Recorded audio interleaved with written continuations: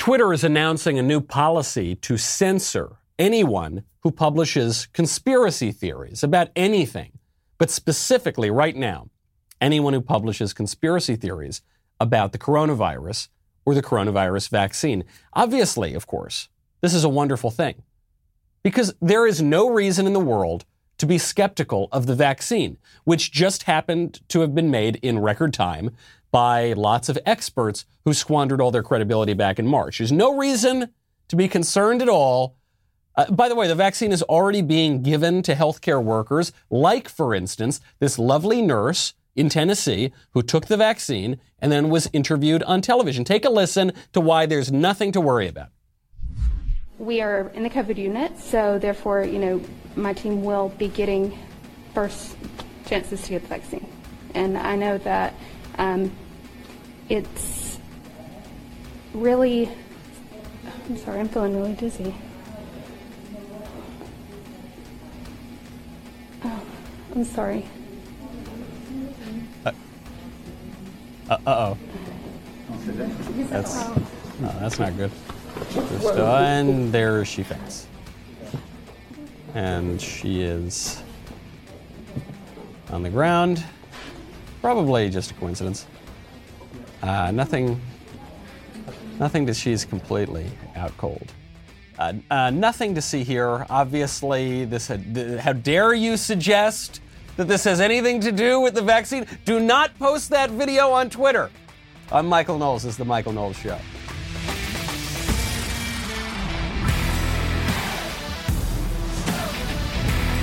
Welcome back to the show. My favorite comment from yesterday is from Cultural Kakistocracy, who says 2020 turned Alex Jones from conspiracy theorist to prophet. I had to say, the year has been pretty wild. And one thing, regardless, putting aside other things Alex Jones has said in his life, I always gave him credit because he's right about the frogs. There was that clip where he said, they're turning the frickin' frogs gay. And everyone would make fun of him for this. And it turns out, of all the things Alex Jones ever said, that one might be the most correct. There was a study, it was undertaken by the EPA in Yale, in Connecticut, that these chemicals in the water were actually, they weren't just turning the frogs gay, they were turning them hermaphroditic. So they were transing the frogs. If anything, Alex Jones was too modest in his reporting on what they were doing to the frogs. Some of the other things, I think, a little less credible, but certainly on the frogs, he totally got it. Who knows? It's very difficult to see things clearly in 2020. It's been such a strange year. If you want to see clearly, though, for a really great price, I would go to Coastal.com. At Coastal.com, you can get prescription glasses starting at $9 with free shipping and 30-day risk-free returns. Plus, they have the most advanced virtual try-on technology that you will find anywhere. I was totally blown away by this. You go on the website, you can look at it on your phone too. And you see the glasses on you, but it's not just like a picture floating. You can turn your head, you can see how it looks when the glasses turn. It's really, really great stuff. You can turn your frames into sunglasses by testing out colored lens tints. Or finally, see what a cat eye or aviator would really look like on your face right on your phone. Sometimes you wonder, could I really pull this off? I don't know. I get a little flamboyant when it comes to my sunglasses. Maybe you can too. Coastal has over 2,000 frames to choose from and 24-hour customer support. We're talking about Newsweek's America's Best Customer Service. That's what they called it. Use your FSA benefits now before they run out. Now, and for a limited time, they are offering our listeners the best deal that they have going anywhere, 50% off your first pair of glasses at Coastal.com/Michael. Get free shipping, 30-day risk-free returns, and 50% off at Coastal.com/Michael, M-I-C-H-A-E-L, Coastal.com/Michael. Some restrictions may apply. I don't think I'm going to get that vaccine. It's not because I am against vaccines per se. It's not because I think that this vaccine is necessarily bad in and of itself. I'm just taking a little bit of a risk calculation here. I am healthy. I am young. My risk statistically from this virus is extraordinarily low. And so I'm probably not going to take it. I don't have hard evidence other than that poor lady passing out in Tennessee. It turns out she's fine. She's fine now, but she did pass out from it. I don't have any, particular evidence that the the vaccine is evil or it's going to kill me or it's going to have serious side effects. But I don't really see the upside either. And I think a lot of people are going to be making that calculation. Prudence. This is a virtue we've been talking about a lot on this show the past week or two. Conservatives, we understand that there's risk in everything in the world, and we're going to use our common sense. And common sense is lacking in a lot of rationalist political ideologies, but we should keep exercising it. As for that nurse, by the way, after she... Talk about the worst PR moment ever that you could have for this vaccine. People are already pretty skeptical of it because the experts got everything wrong this year and because vaccines take years, if not decades, to develop, and we got this vaccine in like 6 months. So she goes out, she goes, oh yeah, it's great, it's cool, I got this vaccine, my whole team's going to get it, and woo, I'm feeling a little woozy. Her excuse is that she passes out whenever she feels pain. And she says, it's common for me. Now, I don't know that I necessarily believe this, first of all, because it's not like she was getting the vaccine in that moment. It's not like the needle was going into her in that moment. She feels the pain and she passes out. She clearly already had it earlier and then all of a sudden decided to faint or, was overcome by this fainting. Also, if this nurse knew that she had this condition where when she gets a shot, she faints, why would they pick her to hold the press conference about how great the vaccine is? That seems at least incompetent. And if the healthcare apparatus is that incompetent, I'm a little skeptical of them, which I think a lot of us are. Speaking of remaining healthy and skeptical, keeping a healthy skepticism of all of these sorts of expert claims, there's a new study published in the Physics of Fluids scientific journal. Man, they have a magazine for everything, don't they? The Physics of Fluids journal shows that wearing a used mask is potentially riskier than wearing no mask at all. If only a certain scientific expert had mentioned this at the very beginning of this epidemic, as I have done on this show, as much as I possibly can. Look, I'm citing this study because this study backs up the point that I'm making. I don't really care about any of the studies because my argument against the masks is not scientific. My argument against the masks is political because the masks are a political symbol. They are not primarily a scientific or medical instrument. At the beginning of the epidemic, Dr. Fauci, who's been in his job for 50 years, said the masks are stupid during this sort of pandemic. Don't wear the masks. He said they'll make people feel a little bit better, but they don't do anything medically. Then he comes out 5 seconds later, he says, oh yeah, never mind, forget about that. Pay no attention to the man behind the curtain. Yeah, wear the masks, they're really important, you gotta wear the masks all the time. And I thought, no, this is a highly politicized instrument now. Whatever the medical effect of it, maybe it has some medical effect, maybe it doesn't.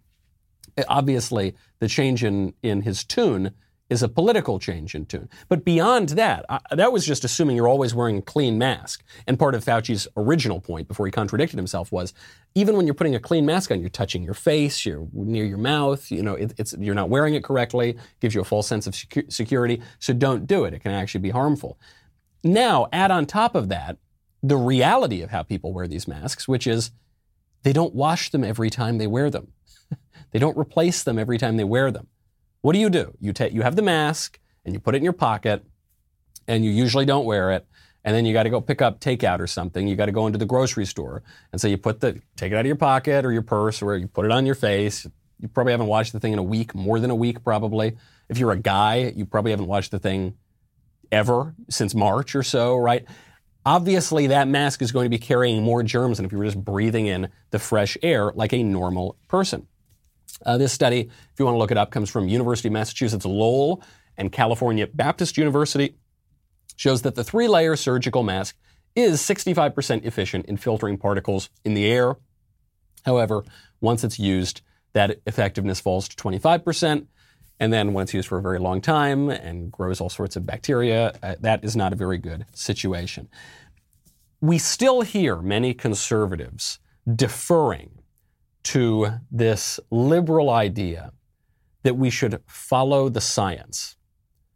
And follow the science is another slogan that means the same thing as, let's put politics aside for a second. You ever hear that? Usually you'll hear the same people who say follow the science. They'll say, look, this isn't political. Let's put the politics aside. And as my friend Nan Hayworth points out, whenever someone tells you let's put the politics aside, get ready to have your politics on deck. because there is no more political statement in the world than let's put politics aside. Because what people are saying, what they mean when they say that is, my political opinion is so necessary to society that it should be beyond the realm of debate. What they're really saying is put your politics aside and listen to me. I'm going to define my politics as science, and then because it's science, it's irrefutable, and you have to do exactly what I tell you to do. Science is not an exception to politics in public life. The whole point of this, that there's some aspect of public life that's totally outside of politics, it's just not true. Even science, even the most hard-nosed scientist, will bend the knee to the social and political standards of his time. You see this clearly in the past few days in the New England Journal of Medicine. New England Journal of Medicine just posts this yesterday to the internet. Quote, sex designations on birth certificates offer no clinical utility, and they can be harmful for intersex, that's like hermaphrodites, people where their genitals are sort of ambiguous, and transgender, you know, is when a man thinks he's a woman or vice versa, people. Moving such designations below the line of demarcation would not compromise the birth certificate's public health function, but could avoid harm. And they posted this line from some of the MDs from the New England Journal of Medicine. We believe that it is now time to update the practice of designating sex on birth certificates. Meaning that a very, very prominent medical scientific journal is throwing biology aside and acquiescing to gender theory. Gender theory, a very, very novel political ideology that has only come into the mainstream really in the last 20 years, if that. It sort of started bubbling up in 60s, really, but only in the last 20 years has it entered the mainstream. Science already acquiesces. But it's the science. This is actually why I don't usually use the typical conservative arguments against transgenderism. The typical conservative arguments is, look at the chromosomes. You know, men have a Y chromosome and women have two X chromosomes, and that's just a scientific fact. I sort of think when we invoke science, you know, as this thing outside of politics, we're actually kind of giving the left an important premise here, because the left, because the left owns the established institutions, they will use science to pervert itself and to back up their political claims. Science now is totally embracing gender ideology. Expect more scientific journals to follow. What are our arguments against this? What's the strong conservative argument? I mean, you can mention the chromosome, sure, that's fine. You can mention genitals, that's fine. You can mention physical reality. But I think what we need to do is call out the philosophical basis of these things. For instance, the gender ideology rests on an ancient religious heresy. It's called Gnostic dualism, the idea that your true self has nothing to do with your physical body. This is a heresy from the early, 3rd century, 4th century, and 5th century. It really thrived. Then it came back again in the 11th century and sort of the Middle Ages with the Albigensian heresy. Now it's come back again with gender theory. It's hard, there is a basis on which all of these sorts of things rely. And that either you're going to have the traditional standards or you're going to have the politically correct standards. But you will have standards. And it's not just in science, it's corporate America too. Conservatives have made a big mistake over the past 30 or so years, which is that we've actually shrunk the realm of politics. We've done what the left has suggested we do, where everything becomes political except for politics, which gets exported to a group of experts who run our lives for us. And we've said, okay, the government the only threat that we ever have is from the government. Corporate America can do whatever they want. The scientific establishment can do whatever they want. Big tech can do whatever they want. And guess what? If my rights are being restricted, if my traditions are being destroyed, if my country is being hollowed out by corporate America or big tech or some scientific establishment, I don't feel any better than if it were all being hollowed out by the government. And I think we need to take a broader view of politics here. You now have the CEO of one of the most prominent and influential financial firms in the world now telling corporate America, if they don't get woke, if they don't go along with leftist politics, they're going to be destroyed. It's going to hit their bottom line. This is a time to protect not just our institutions, not just our culture, but also ourselves. And one great way to do that is with Axon, Taser's line of non-lethal self-protection devices. They are small, they are lightweight enough to carry with you or to put in your glove compartment or purse. They're also powerful enough to incapacitate an attacker. What they do is they use an electrical charge to immobilize attackers for up to 30 seconds.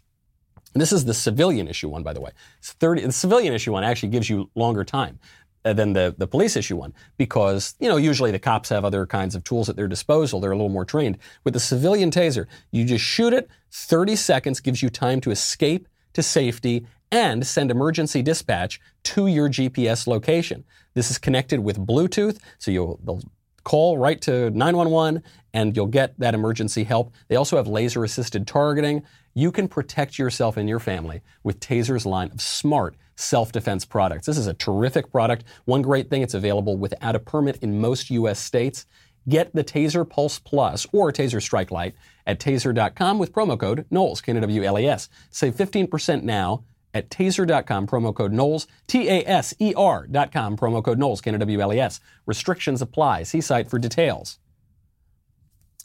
BlackRock's chairman, big financial firm, Larry Fink, says, quote, in 2020, we identified 244 companies that were making insufficient progress integrating climate risk into their businesses, into their business models or disclosures. Of these companies, we took voting action against 53, or 22%. We've put the remaining 191 companies on watch.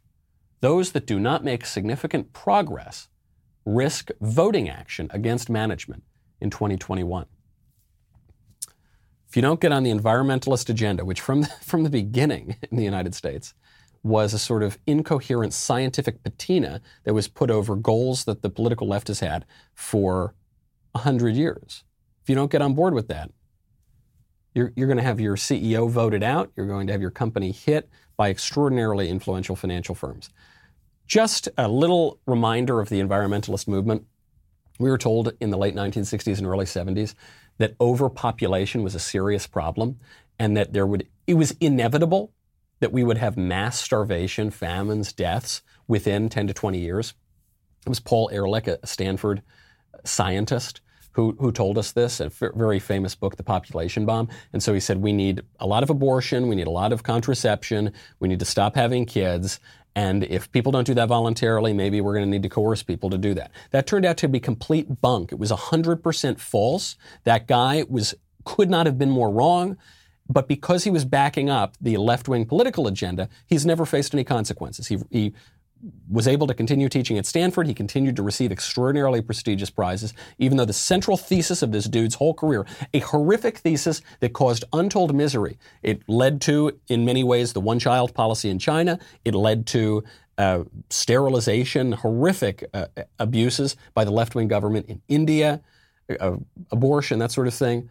This guy never faced any consequences because he went with the left-wing agenda. Then in the 1970s, you had global cooling. You had not just newspapers, but significant scientific institutions describing global cooling in the 1970s. So what do we got to do? We need to give the government more power. We need to stop moving. We need to stop reproducing. We need to stop all the things the left wants. Then it turns out global cooling didn't happen. Then we had global warming. Okay, what do we need to do for that? The exact same thing. All this, the same exact left-wing agenda. That's what we need. Then the warming stopped for, okay, well, now it's climate change.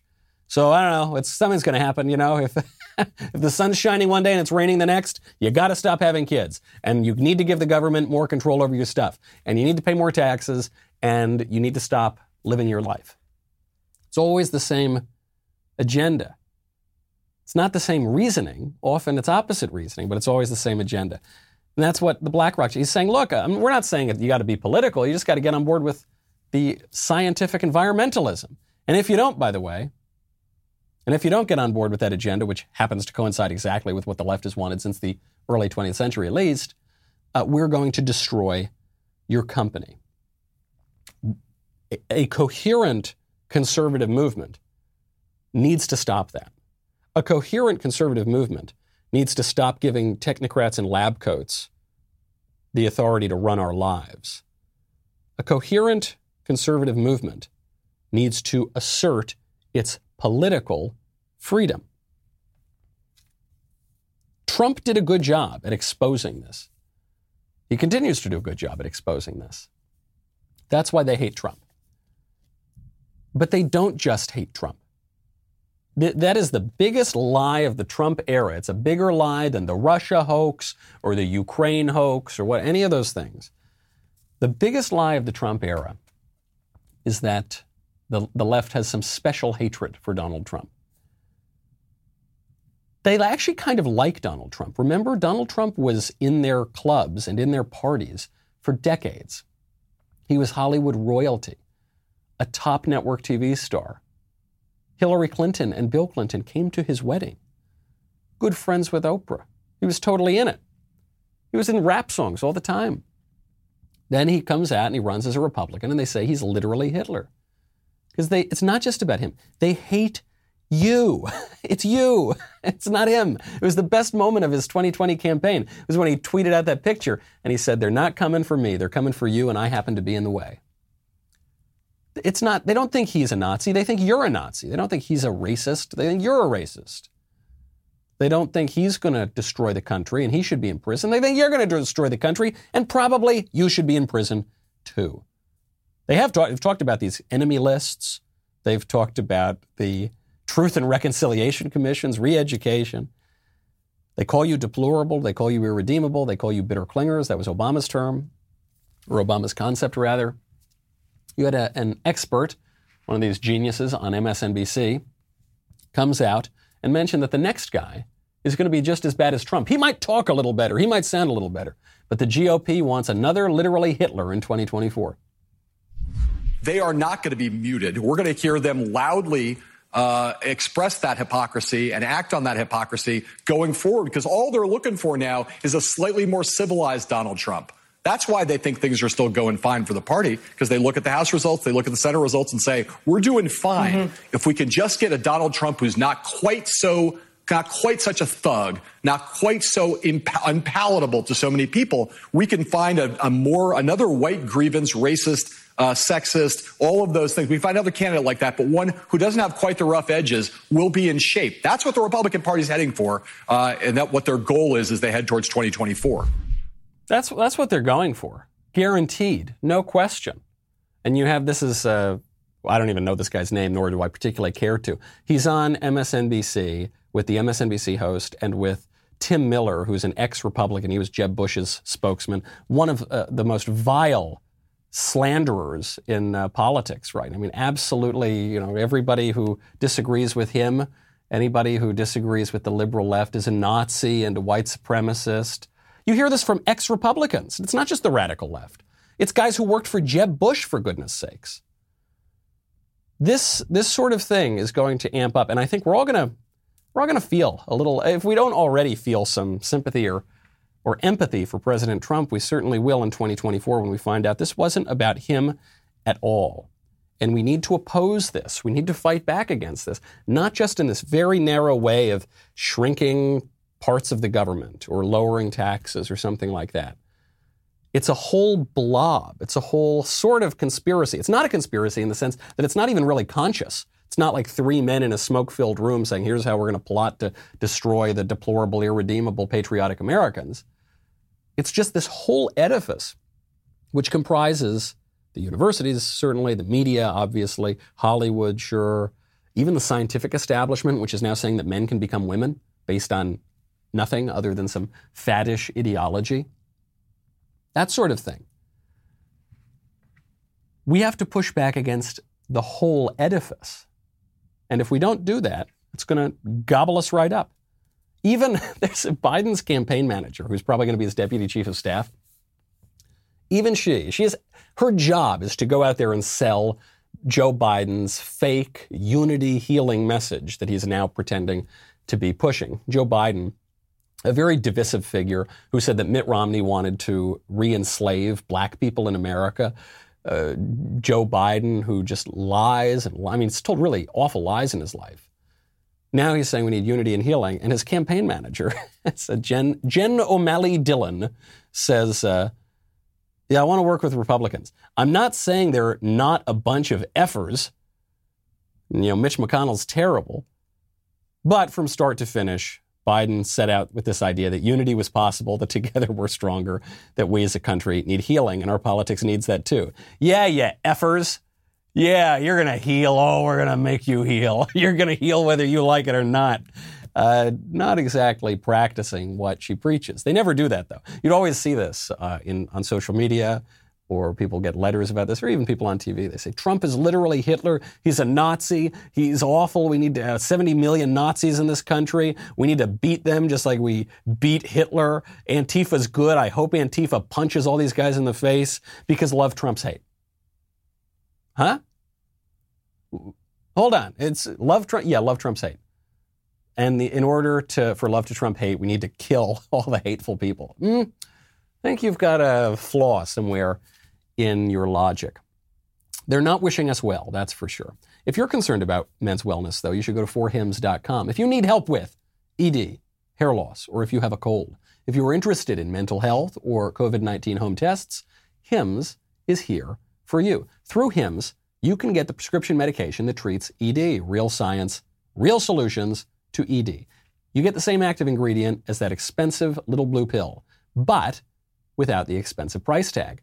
No embarrassing conversations. I know men exactly don't want to talk about that sort of thing, but this is a great, discreet way to do it. No expensive appointments. Just answer a few questions online about your medical history, and a provider will confidentially review. If approved, your medication is shipped directly to your door in discreet packaging, and shipping is free. Try Hims today by starting out with a free online visit. Go to forhims.com/Michael for your free visit. That is forhims.com/Michael, forhims.com/MICHAEL. Prescription products are subject to medical provider approval and require an online consultation with a medical provider who will determine if a prescription is appropriate. See the website for full details and safety information. Remember, that is forhims.com/Michael. AOC then comes in after Joe Biden's campaign manager and likely deputy chief of staff calls Republicans a bunch of effers. AOC comes in to double down on that, but also in classic AOC fashion to make it all about her. So Marco Rubio came out. He said, Biden talks about unity and healing, but you want to know what they really think? Read how the person he wants as the next White House deputy chief of staff called Republicans in Congress a bunch of effers. AOC responds, Marco Rubio, you stood by in total silence when your GOP colleague called a congresswoman an effing B on the Capitol steps in front of press.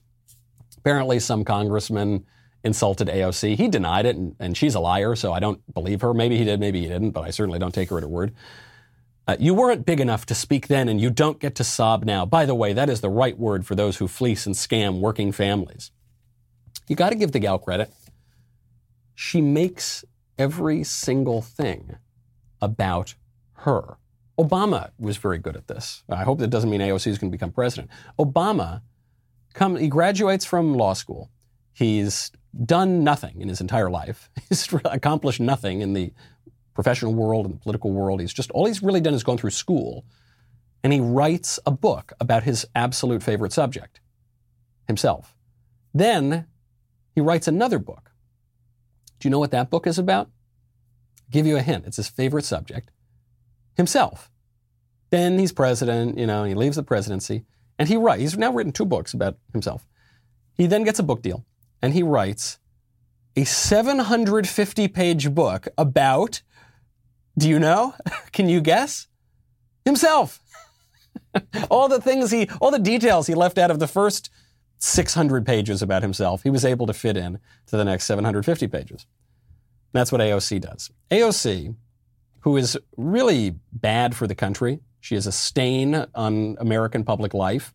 She is like a festering wound on American public life, ripping up real issues that America's had, also ripping up completely imaginary issues that America's had. Everything is sort of contemptuous of the country. But she's not the only person who does this. The reason she does it is because it gives her a lot of attention. And there are some Republicans who've done that too. But, narcissism is an occupational hazard of politics. But AOC does it in particular. And the way she does it is focus on all these grievances. Everything is about how she's been wronged. This is a, 30-year-old bartender with absolutely no qualification to be in Congress other than her age. And she gets this great cushy job and a significant amount of influence. And she's still complaining. Imagine that. Imagine still complaining about that. But it's always about grievance. And so, for instance, if Biden does become president, he's now going to appoint a Native American cabinet secretary, Representative Debbie Haaland, to lead the Department of the Interior. Okay, that's fine. I don't know anything about Deb Haaland. Maybe she's fine. Probably she's not if she's going to be a Biden pick, but that's fine. They're not talking about her qualifications to lead this department. They're not talking about her experience to lead this department. They're talking about how she's Native American and how this is historic. Because, we've never had Native Americans in the government or anything. Except that we've actually already had not just a Native American cabinet secretary, we've had a Native American vice president, and we had him as vice president 91 years ago. The 31st vice president of the United States, 1929 to 1933. First person of color, to use the popular phrase, and first Native American to be vice president, Charles Curtis under Herbert Hoover. Was a Republican. By the way, it's not like he was 1/32nd Native American or something. The guy had membership in a Native American nation. The guy looked extremely Native American. He did it. If you're interested in that sort of historic breakthrough, he did it. He was the guy who did it. Completely written out of history. Because the left controls the history books. And so you're not going to hear about that guy. Maybe occasionally on some conservative talk show or in a conservative book, you'll hear a mention of it. You won't hear it anywhere else. They did this with Pete Buttigieg. Pete Buttigieg is going to be the head of the Department of Transportation. Why? Does Pete Buttigieg know anything about transportation? No, probably not. Doesn't matter. It's historic. Pete Buttigieg, according to the media, he's the first openly gay cabinet secretary, except he's not. We just had the first openly gay cabinet secretary. His name was Rick Grinnell under Donald Trump. That happened like 5 minutes ago. It's been completely written out already. That is a conspiracy, not necessarily a conscious one. It's sort of reflexive, I think, for the left. That they have their narrative and they're sticking to it, whether reality backs it up or not. The media certainly aren't going to correct them. You want to see the kind of hard-hitting journalism we have? So the Washington Post has been trying to overthrow the 2016 election since before it occurred. Well, now that they think Biden's got it, certainly he's in, it's done deal. Here's the kind of hard-hitting journalism you can expect from the Washington Post. Pete Buttigieg is right. Airports are romantic. That's the headline. I'm not going to read this article. I see no reason to read this article. I did once get pretty romantic with my TSA agent going up the right leg. At least I felt it was romantic. I don't know if he felt that way as well. Historic. It was an historic airport security line. You're not going to get any kind of serious journalism here, okay? And you're not going to get it on big tech either. Kareem Abdul-Jabbar. Kareem Abdul, he was the basketball star, and then he was in Airplane. That's really where I enjoyed his work. Kareem Abdul-Jabbar is now saying that big tech should censor conservatives and even people who aren't woke, just kind of run-of-the-mill liberals. He says they need to do it because the conservatives are tweeting irrational and harmful opinions to millions. And what's funny, his reasoning here is many Americans imbue stars with political and social intelligence they just don't have. It doesn't help to be surrounded by fawning people whose job it is to agree with everything you say. And, it's irresponsible and then they've got to be censored. Says Kareem Abdul-Jabbar, a basketball player, a very famous basketball player, and guy who was in some movies. And specifically, he was saying that John Voight should be kicked off big tech and James Woods should as well. Two of the only outspoken conservatives in all of Hollywood. Those guys are going to come after you too. It is not conspiracy theory thinking to say that we need to be skeptical of these established institutions, the government institutions, and even the institutions outside of the government. the only conspiracy theory is that those institutions are not political. That is truly a crazy conspiracy theory. There is I guess you could use the word conspiracy. It's not really a conspiracy. It's just an establishment. It's an established standard across all of these different sectors, all of which are hell-bent on shutting up conservatives, making sure we don't have a voice. You're not going to get that unity and healing, assuming Joe Biden gets it January 20th. You are going to get a vindictive response, revenge. And if conservatives don't prepare for that now, and if we're not prepared to fight on every front of that, not just the governmental front, but also in commercial life, also in educational life, also in technology, if you're not prepared to fight on all those fronts, we don't stand a chance. Speaking of technology and science, on Monday, December 21st, the historical docuseries Apollo 11, What We Saw, will be available exclusively at dailywire.com. The docuseries takes a detailed look at the Apollo 11 mission to land a man on the moon. Apollo 11, What We Saw, is a fantastic series to watch with your loved ones over the Christmas break. Get it for 20% off with code WATCH when you become an insider or above member over at dailywire.com/subscribe. That is dailywire.com/subscribe. Get 20% off your membership with code WATCH and access all of our new and existing content. Head on over to dailywire.com. We'll be right back with the mailbag.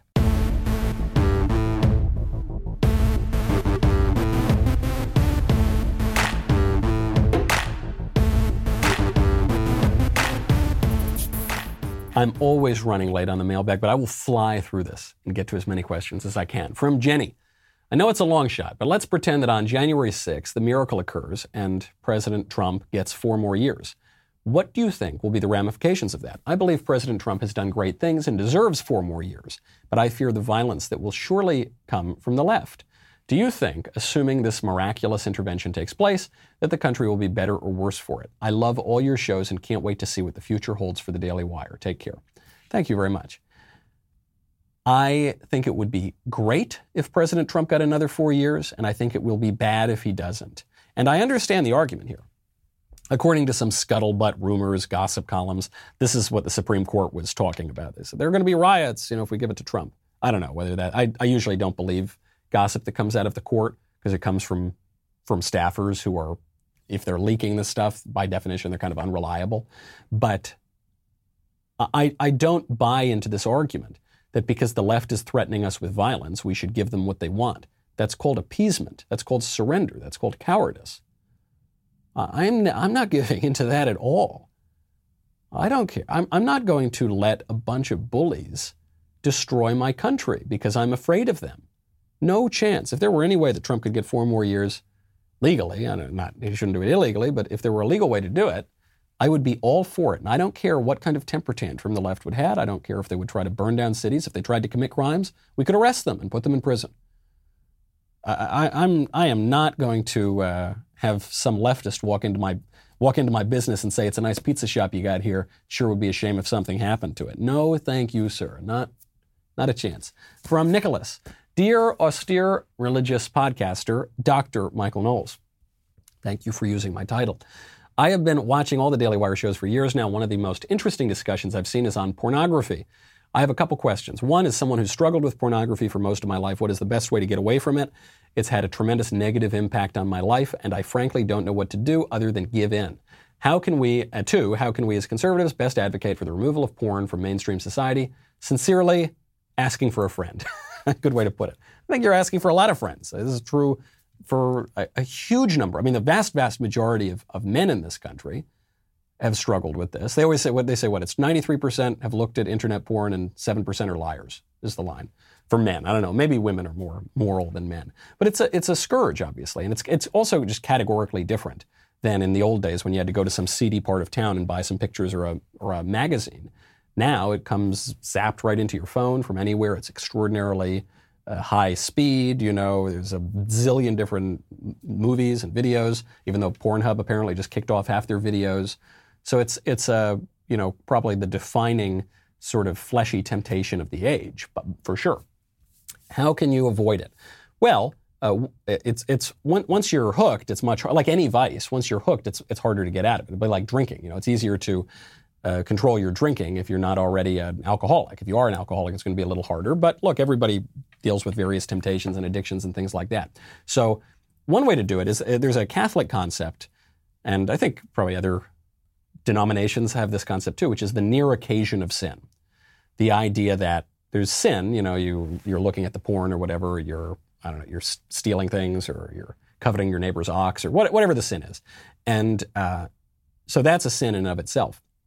But if you put yourself in a situation where you are more likely to give into that temptation, then you are culpable for that too. The near occasion of sin is something you need to keep yourself away from. Don't put yourself in a place where you could be tempted. So some ways to do that. I don't know. I mean, I was talking to, I think it was Matt Fradd, the Catholic podcaster, has written extensively about this. You can, put different blockers and things on your computer. You can make sure that you don't find yourself in situations where you're looking at the porn a lot. You should go to confession. You should make sure that you try to practice the other virtues. And you should recognize, like if you were going to AA, and talking about alcohol, you would recognize this too, that you're going to stumble.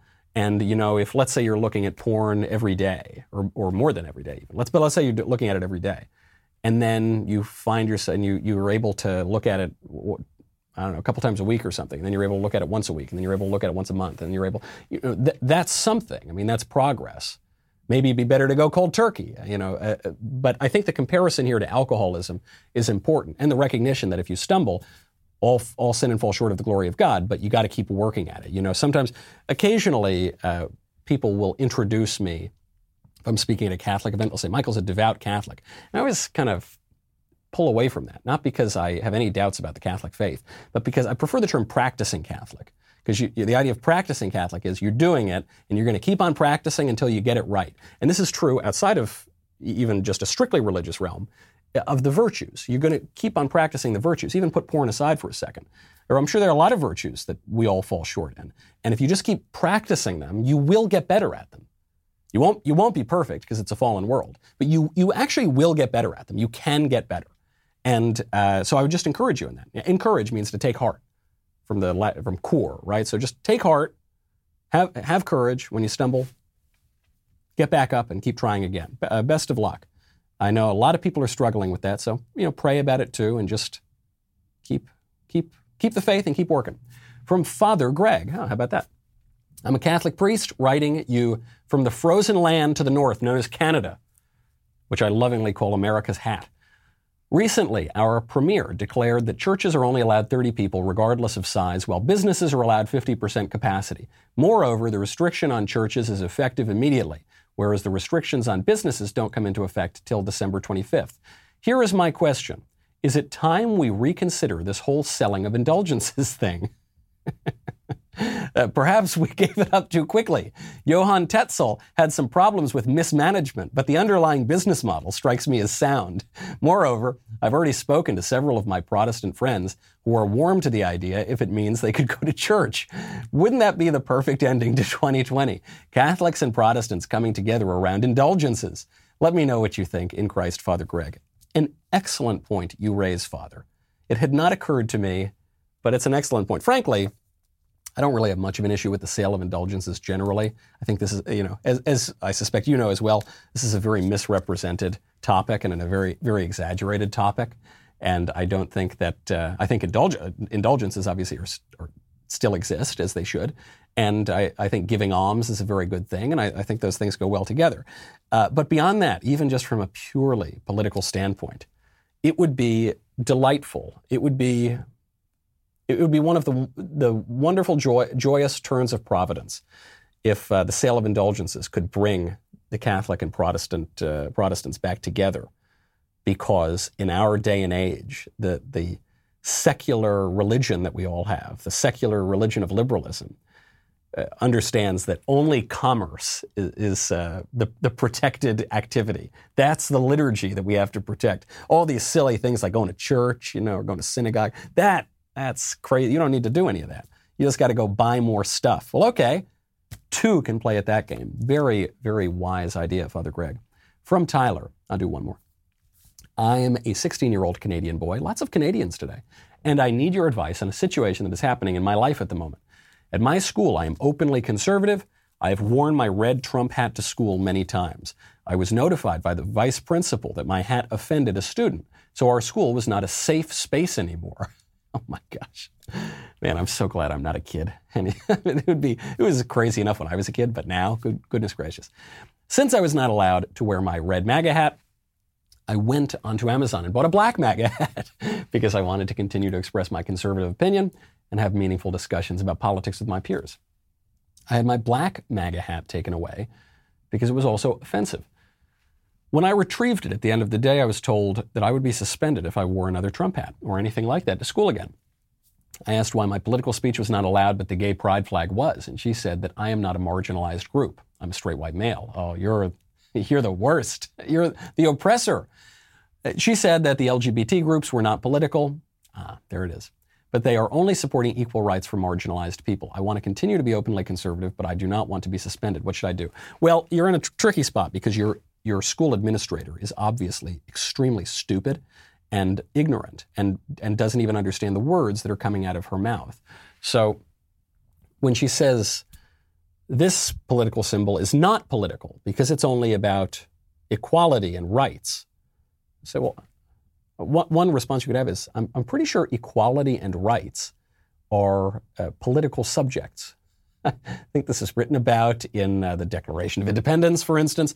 All men are created equal and they're endowed by their Creator with certain unalienable rights. That's obviously a political sort of statement. But what it comes from is this very narrow understanding of politics, which the left and the right have both acquiesced to. Really, the left forced it on us, and the right acquiesced and agreed to it, which is what politics means, most basically, is public life. How we all get along together.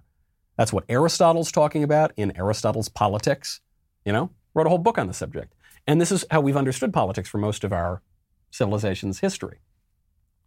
Then, in recent years, and really you see this ramp up during the 60s, the left comes in and says, everything is political now.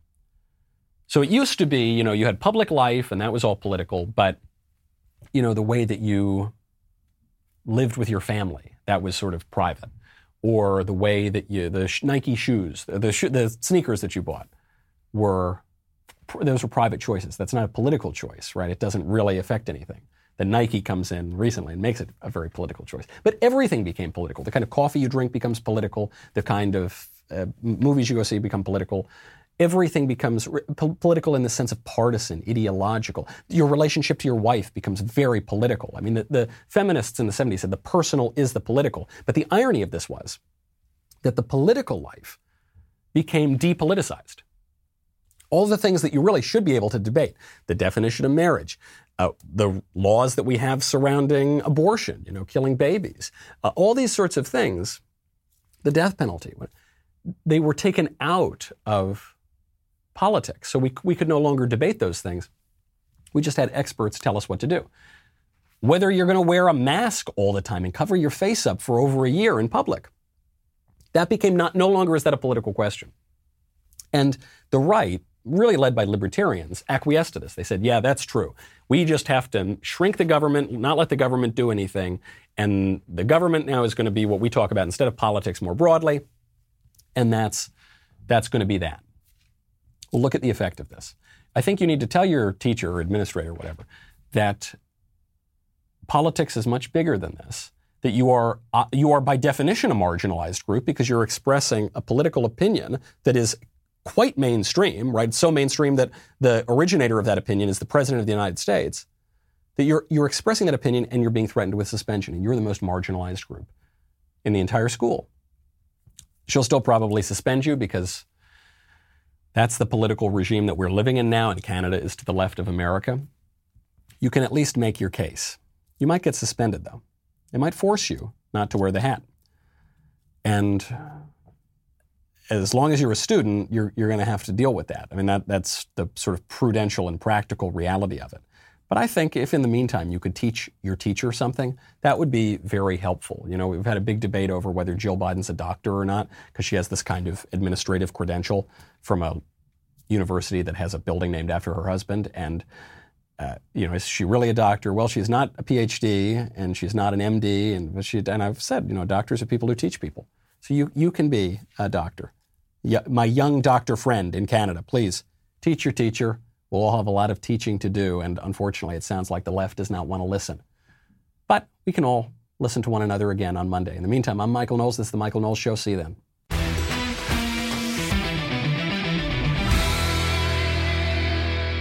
If you enjoyed this episode, don't forget to subscribe. And if you want to help spread the word, please give us a 5-star review and tell your friends to subscribe.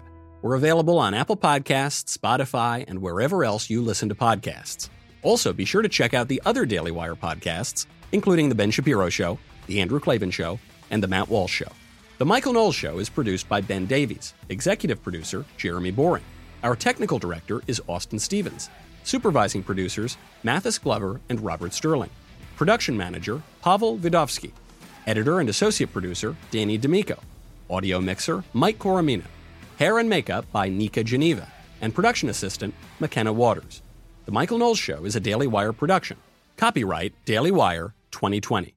If you prefer facts over feelings, aren't offended by the brutal truth, and you can still laugh at the insanity filling our national news cycle, well, tune in to The Ben Shapiro Show. We'll get a whole lot of that and much more. See you there. Right now, go to preborn.com/Knowles. Last year, because of you, Preborn's network of clinics saved over 58,000 babies. Thank you to all who made this possible. We need to celebrate these precious babies. When Charlotte found out she was pregnant, she was 7 weeks along. In the back of her mind, she thought abortion was the best solution. She went into a preborn clinic, and after hearing her baby's heartbeat and seeing her beautiful baby on ultrasound, she chose life. Her heart is filled with gratitude for all of you who made this possible. Just $28 a month can be the difference between the life and death of a child. When a mother meets her baby on ultrasound and hears that heartbeat, it is a divine connection that doubles a baby's chance at life. Let's join together, help mothers choose life. To donate, dial pound 250, say keyword baby. That's keyword baby, or go to preborn.com/Knowles, K-N-O-W-L-E-S.